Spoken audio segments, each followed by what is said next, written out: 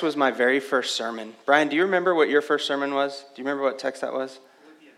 It's something in Philippians. Okay, so you didn't have to preach your first sermon on Judas falling headlong in a field. Okay, good. This was my very first sermon a couple of years ago.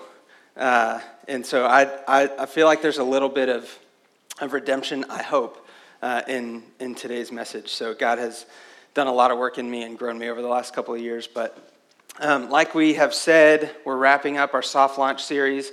So also, this is the last time you'll have to hear us say we're wrapping up our soft launch series.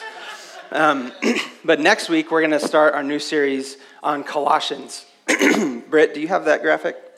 So we have been blessed with a pretty incredibly talented communications team. And so some of our very own people created this graphic. This is really giving a picture of what Colossians is all about.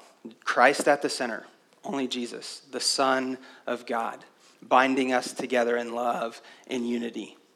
And so as we continue our gatherings next week, we're going to be starting in Colossians, and I'll explain at the end of our service today what we're going to be, how we're going to invite you into that process. And so I am surprised every year how quickly summer goes by, because we're already coming up on August 15th. We're already coming up to Redeemer's official launch. We're already coming up to the start of school. We're already coming up onto the football season. Can I get an amen for that?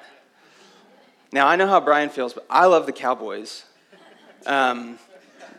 So once football season starts, you might hear some Cowboys peppered into the sermons, but Brian's got some jokes to crack about them and creamer and coffee. But over the last few months, we've been able to see what God is doing in the life of our church. We've been able to see God growing us together. And really, it's over the last couple of years, because back in 2019, my wife Kendall and I were really unsettled. We were living in Abilene, and we had no idea where we would plant a church. I was in a residency training to plant, getting really close to the time where we had to figure it out, and we had nothing. And we started to get frustrated, and we just prayed. And it wasn't long after we started praying that God gave us clarity, and he called us to plant a church in San Angelo. Not long after that, the Spirit led Brian and Kirsty to join us. Not long after that did we make the difficult and stretched out move from Abilene to San Angelo. And then not long after that, we were here and we started gathering with just a few people. And we look back on those times and we're just amazed that we had no idea what we were doing the whole way through the process. God had given us a vision. God had given us convictions. God had even led me to write down on paper what the vision and those convictions were. But we still were like, God, what's the next step? We can't see super clearly. And every step of the way, he led us. So in the spring, the elders of the Journey Bible Church in Redeemer San Angelo joined together and prayed and asked the Lord to guide us, and he led us to grow together, two bodies growing together as one church family. And so over the summer, we spent time being unified as one body, learning about what God has called us to be in Redeemer. And now we get the opportunity in the fall to prepare for what our future is going to look like, as we pray and figure out what that is. And one thing that Brian and I feel like we say this, if not every day, certainly every week, we say this to each other, like, how did we get to this point, and how do we know how to get to the next step? But only through depending on the Spirit. And I wish I could tell you that everything is always polished and everything is always smooth sailing, and things are just easy. And we know the next couple of steps that we're going to take. But the reality is God only shows us 1, 2, maybe a few steps at a time. We desperately depend on him. That's the thing that has unified us through all of these changes and shifts. It's the thing that's unified us through all of the difficulty that we've gone through to get to this point. It's the thing that unifies all the joy and excitement around planting a church in San Angelo. Seeing God build his kingdom and advance his gospel by his Holy Spirit. Depending on God to be what we cannot be is what unifies the whole purpose of the church, not just Redeemer. I mean Big C Church, the church globally. And so we're gonna keep talking about that. How do we depend on the Holy Spirit? A couple weeks ago, Brian introduced our Acts 1 series and led us to that question. How do we depend on the Holy Spirit to guide us and lead us in our everyday, normal, ordinary, and sometimes extraordinary lives? Last week we focused on prayer, that we depend on the Spirit, not by performing for God in prayer, not by saying fancy things and having our best presented to God, but by allowing prayer to be a space where we can be honest and vulnerable with God, confess to our loving Father, ask for his help, confess our need for his help, and have the courage to take the next step in our lives filled with pain and suffering and joy and happiness. Today we're going to be talking about depending on the Spirit through Scripture. The circumstances don't change. We still have lives of pain and suffering, of joy and excitement. And the method doesn't change. We still depend on the Holy Spirit. Today we're going to focus on how we depend on the Holy Spirit in Scripture. For those of us who confess Jesus as our ultimate authority, let's keep that question reverberating in our minds. How do I depend on the Holy Spirit?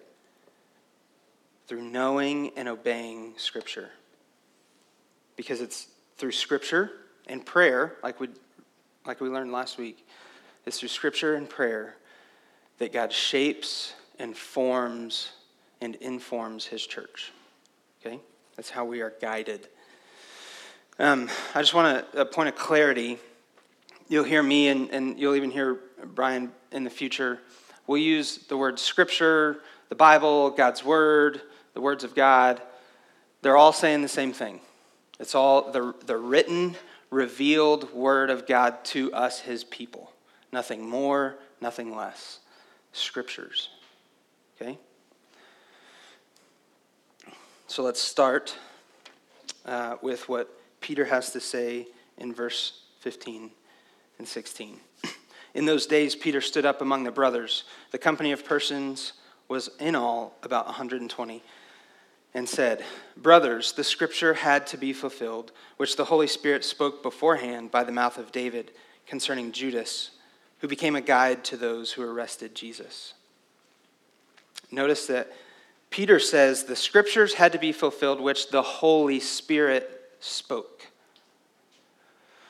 Now this concept, because for us this is written, and for Peter, his quotes that he'll use later were written. This is like, it's not the same bigness, obviously, because God's word is far elevated above ours. But imagine your boss or your supervisor, or your principal, or your parent sent you a text or an email or a memo, and they told you to do something. Their words, written, carry the same weight and authority because of their identity. Right? Not because they're written, not because of your interpretation, but their words written carry the same weight and authority. This would be as if God is standing in this room telling us these things, is what Peter is saying. The scriptures had to be fulfilled, which the Holy Spirit spoke. So knowing that, clarifying that point, we have to ask ourselves, are we willing to let Scripture speak to us in that way?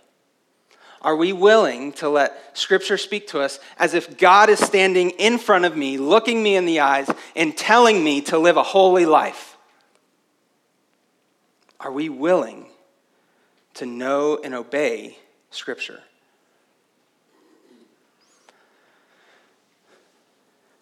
The alternatives to that are we either ignore him completely, or we find some way to control God's word, to make it say what we want it to say, and pick out the things we don't like, the things that we don't want it to say.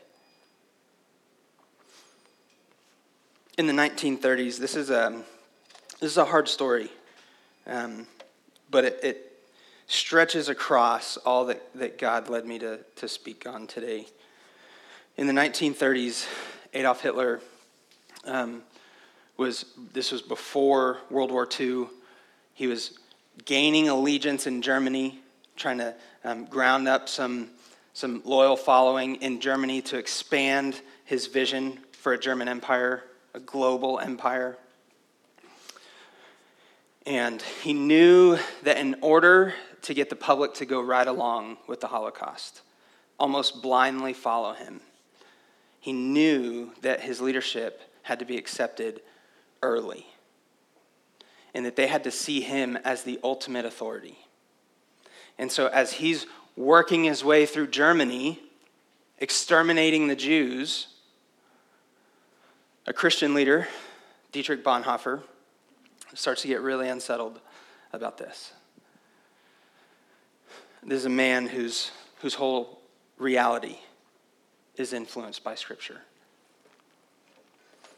And Bonhoeffer starts preaching against this desecration of God's image in the extermination of people, of humans. And instead of Hitler exterminating Bonhoeffer, he goes to a major public figure in the church, and he convinces him to preach and encourage a twisted version of Romans 13.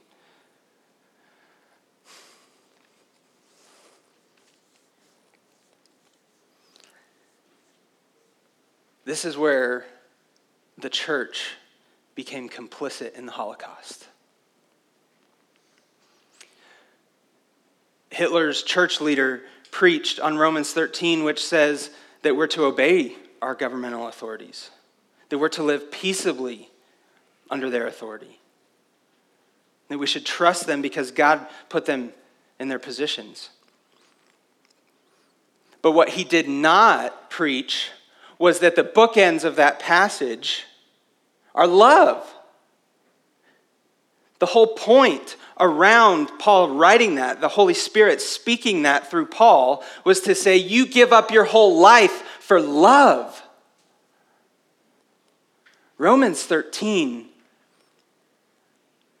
was written to a people in Rome being persecuted and killed. This was the fate that was standing before the church in Germany.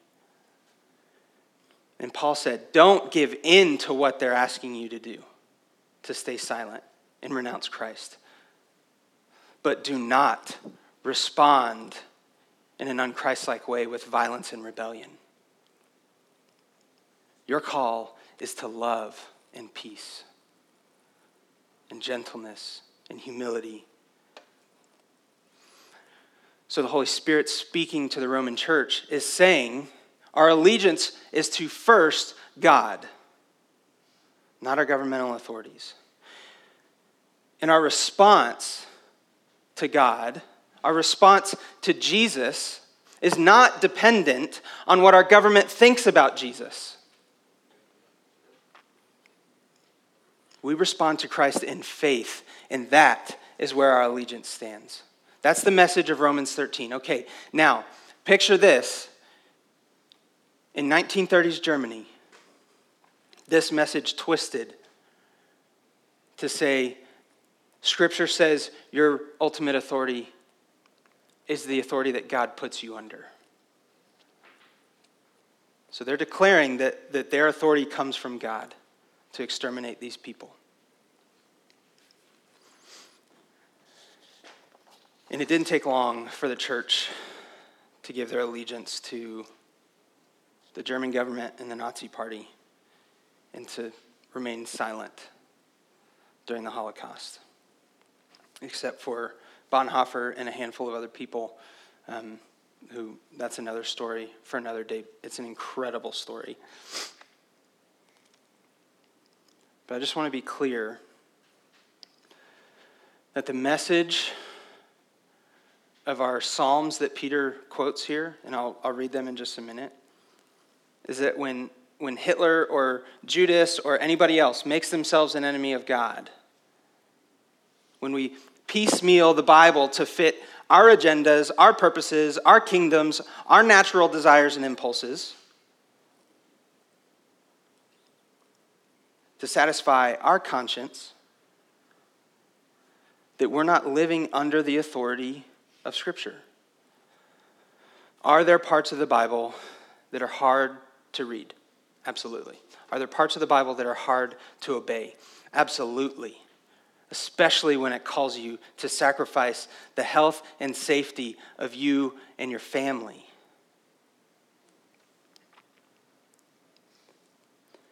But what if it's not God's word that is broken?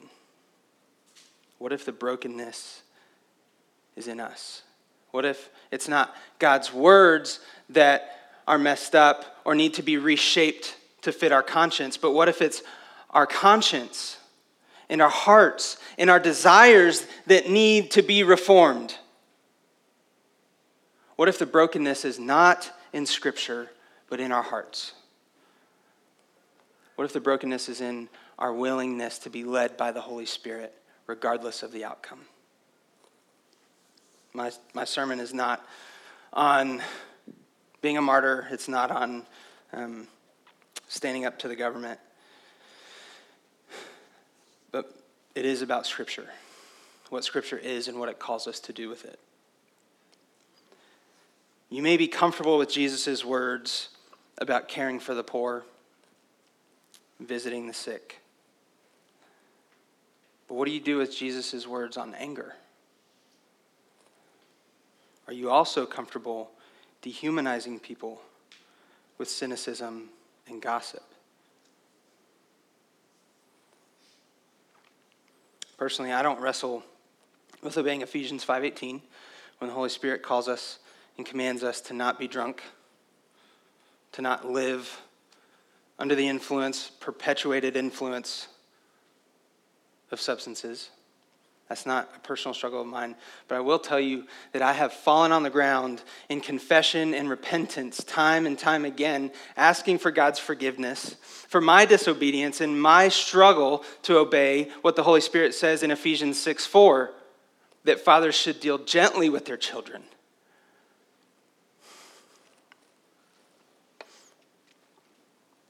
If we're to trust and depend on the Holy Spirit to guide us, we have to trust and depend on everything that he says to us in Scripture.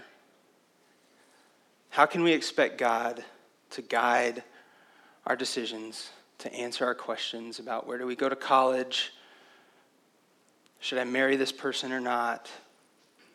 What job should I take? How can we expect God to help us answer those questions if we can't obey what he already says in Scripture about living holy lives?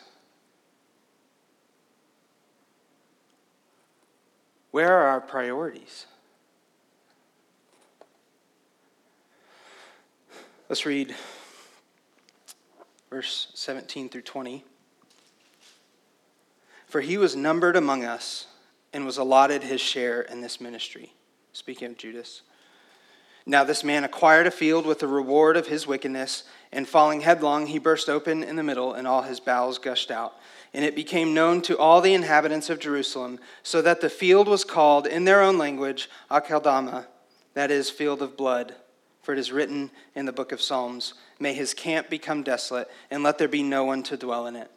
And let another take his office.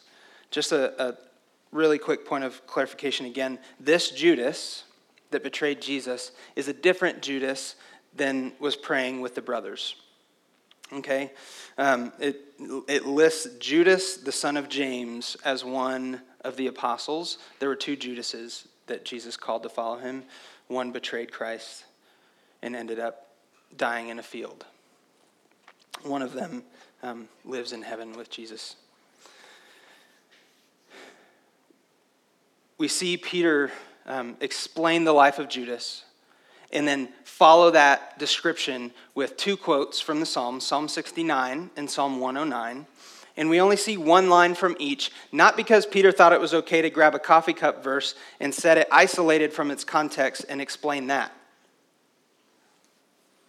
But Peter understood, as did his people that he was speaking to, that these verses represented the whole context of both Psalm 69 and Psalm 109, which have the same message. Someone has betrayed God's chosen king. Remember, these Psalms 69 and 109 were written by King David, and his own son, his own creation, betrayed him and attempted to take his throne. And in David running from that betrayal for safety, he wrote these Psalms. Someone has betrayed God's king and sought to assassinate him.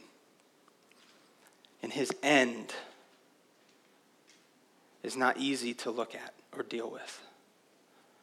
The enemies of God do not have a future that is easy for us to swallow. This is one of these parts of the Bible that we like to take out. This is one of the parts that we read real quickly over and just, okay, forget about that. Let's deal with God's love and peace and mercy. We should. And you know what? Scripture actually more so emphasizes his love and his peace and his mercy and his forgiveness. But God has enemies. And we see Judas, and our nature is not much different than the nature of Judas. Betraying Jesus to go to our own place, to go our own way, to reject the way of Jesus in our lives, to reject his scriptures, to reject what he has to say in guiding us and leading us, and to choose our own way. I'm a better God. I don't need scripture. I know how to put more hours in at work to get more money back so I can have the things that please me.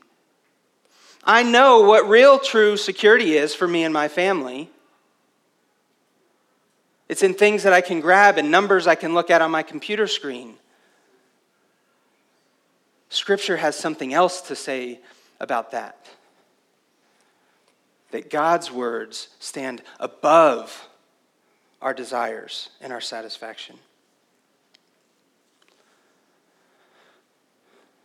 Peter's quote of these Psalms comes from a widespread understanding of what Scripture has to say about our reality. It's not that since Jesus was resurrected, Peter and Jesus sat there for 40 days studying the Scriptures, trying to exegete the meaning out of these Psalms to figure out what exactly they were saying based on the life of Judas. Peter and the rest of the apostles lived with an awareness of the scriptural reality that God's enemies have a predicted outcome. You know, Costco, I don't know if they still do, but when we lived in Colorado a few years ago, Costco had the Bible and the fiction section. That's not real. This is real life. These words are alive. They perform surgery on our hearts and our imaginations. They don't just tell us the things to avoid and the things that we should be doing. They give us a framework to see the world through a different lens of God's salvation. The story of the Bible is that God is good, that we are not, and we need him to save us in Jesus. That's the story of the Bible. That's how we read it. It's all unified together. That's how we interpret it for our lives. It changes our reality. We don't get to shape it and mold it to fit our vision of what a perfect world will look like. It tells us exactly.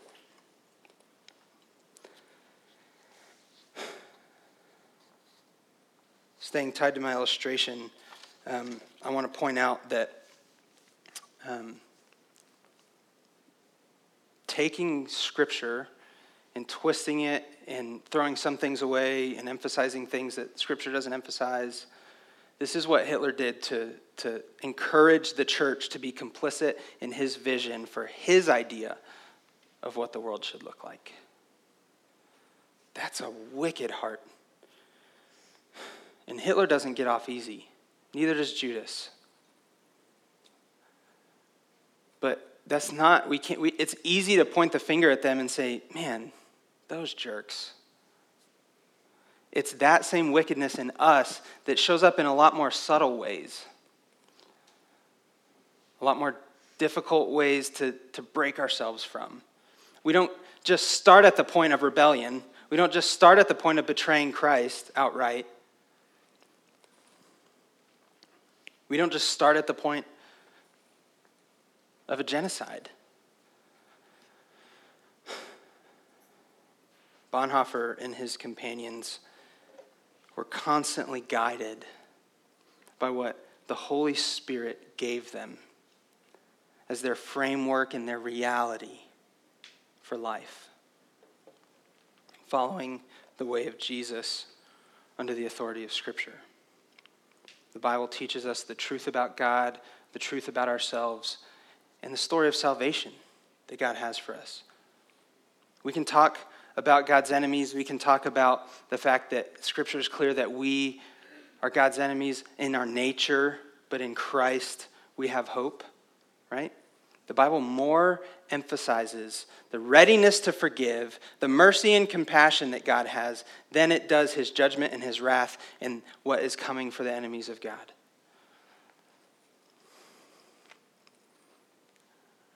What the Bible speaks about is what we should speak about, and the volume that the Bible speaks of things about is the volume that we should use. Yes, there is a reality, a harsh reality, when we reject God. But the volume is louder for God's righteousness, for God's forgiveness, for his freedom, for his justice and his mercy and his love in Jesus. Depending on the Holy Spirit through Scripture is sitting under its authority and obeying what it says, allowing our hearts, our minds, our realities, our imaginations to be transformed by the truth of God. And so these questions that I'm about to ask, that Brian asked in week 1, that I asked last week, sit with them, write them down, reflect on them. Do you know your weariness? Do you know your weakness? Do you know your need for help from God, for salvation from God, for guidance through the rest of your life? Do you know that you need the Holy Spirit? And the Spirit shows us in our second half of the passage what Peter and the apostles do next. Now, there's a couple of things that they do, and I'm going to emphasize one of them. So first, they use the wisdom and knowledge that Jesus gave them in their time following him. They selected qualified men. Then they acted responsibly and maturely to select those qualified men. So we have a responsibility for maturity. And then they prayed. I bet you thought I wasn't going to go a whole sermon without talking about prayer.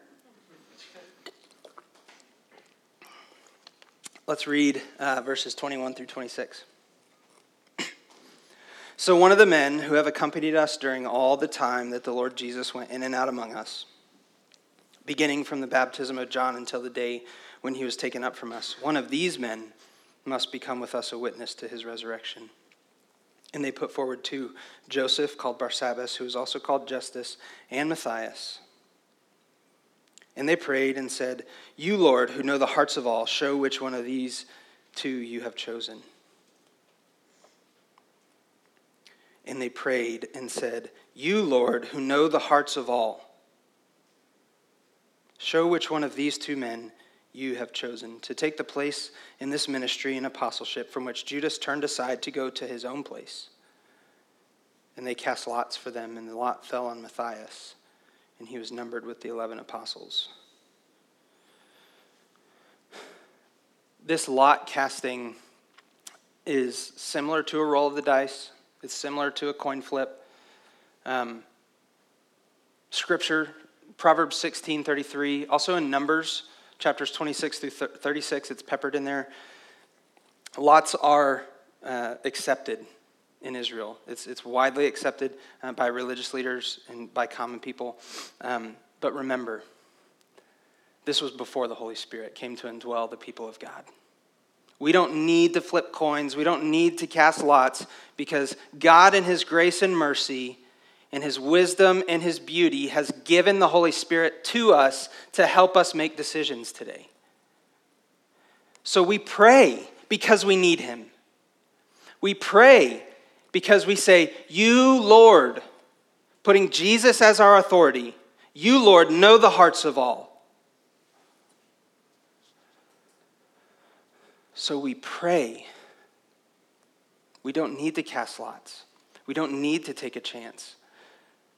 Their reality, their understanding, the way that they lived, they had no word for spirituality because it was just how they lived. God had influence even over which rock fell out of a can and hit the ground first. That was how they cast lots. They trusted in the sovereignty of God, that he had control over all creation. We can trust that the Holy Spirit in us guides and directs us. So we depend on Scripture. We depend on prayer. When we have tough choices to make, life-altering choices, the Scripture doesn't outright say, we pray. It won't tell you where to go to college. It won't tell you if or to whom you should marry. It won't tell you whether or not to kick out your rebellious and destructive child. It won't tell you whose advice to take on the COVID vaccine. It won't tell you if this is your church home or not. Scripture isn't a textbook. It isn't a life coach. It isn't a magic 8-ball. I think I lost some Gen Zers. And a magic 8-ball is an antiquated toy. Long before the time of YouTube and TikTok. This was a toy from the late 1900s. I know how you guys talk about my generation, the late 1900s. That's real, right? Man.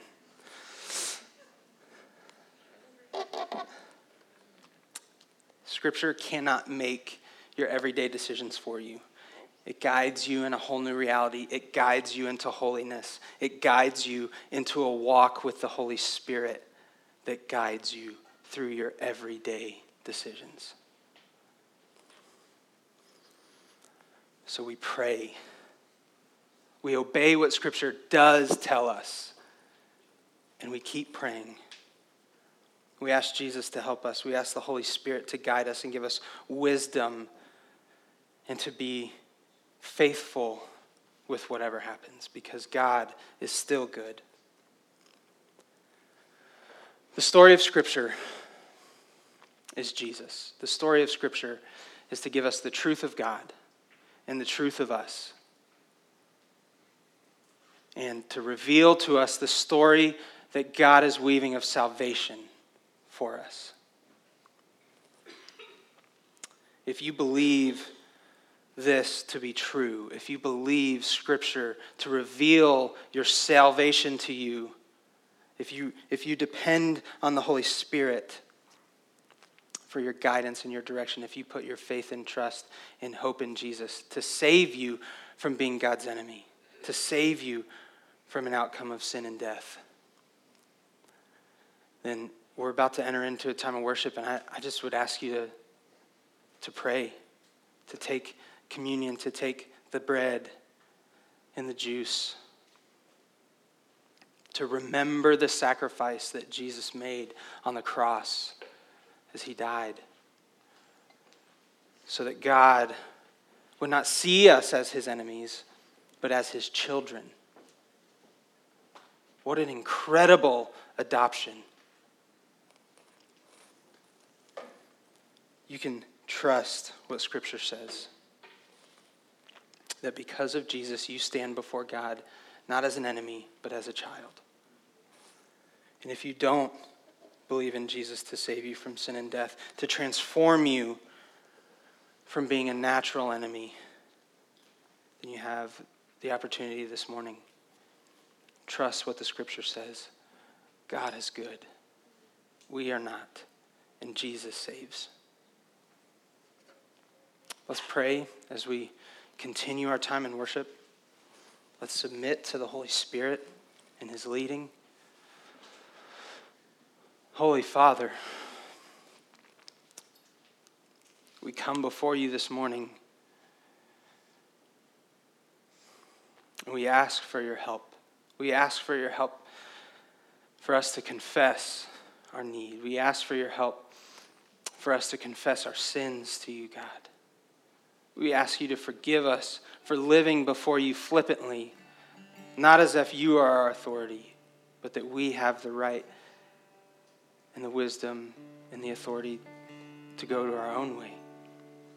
God, we ask you to give us more of your Holy Spirit to guide us, to comfort us, to give us peace in our pain and in our suffering. God, we ask you to lead us into living holy lives, and that you would be with us, and that your presence in your Scripture and in our prayer would be the thing that we chase. God, we need you and we love you. Would you even help us this morning as we worship you? Amen.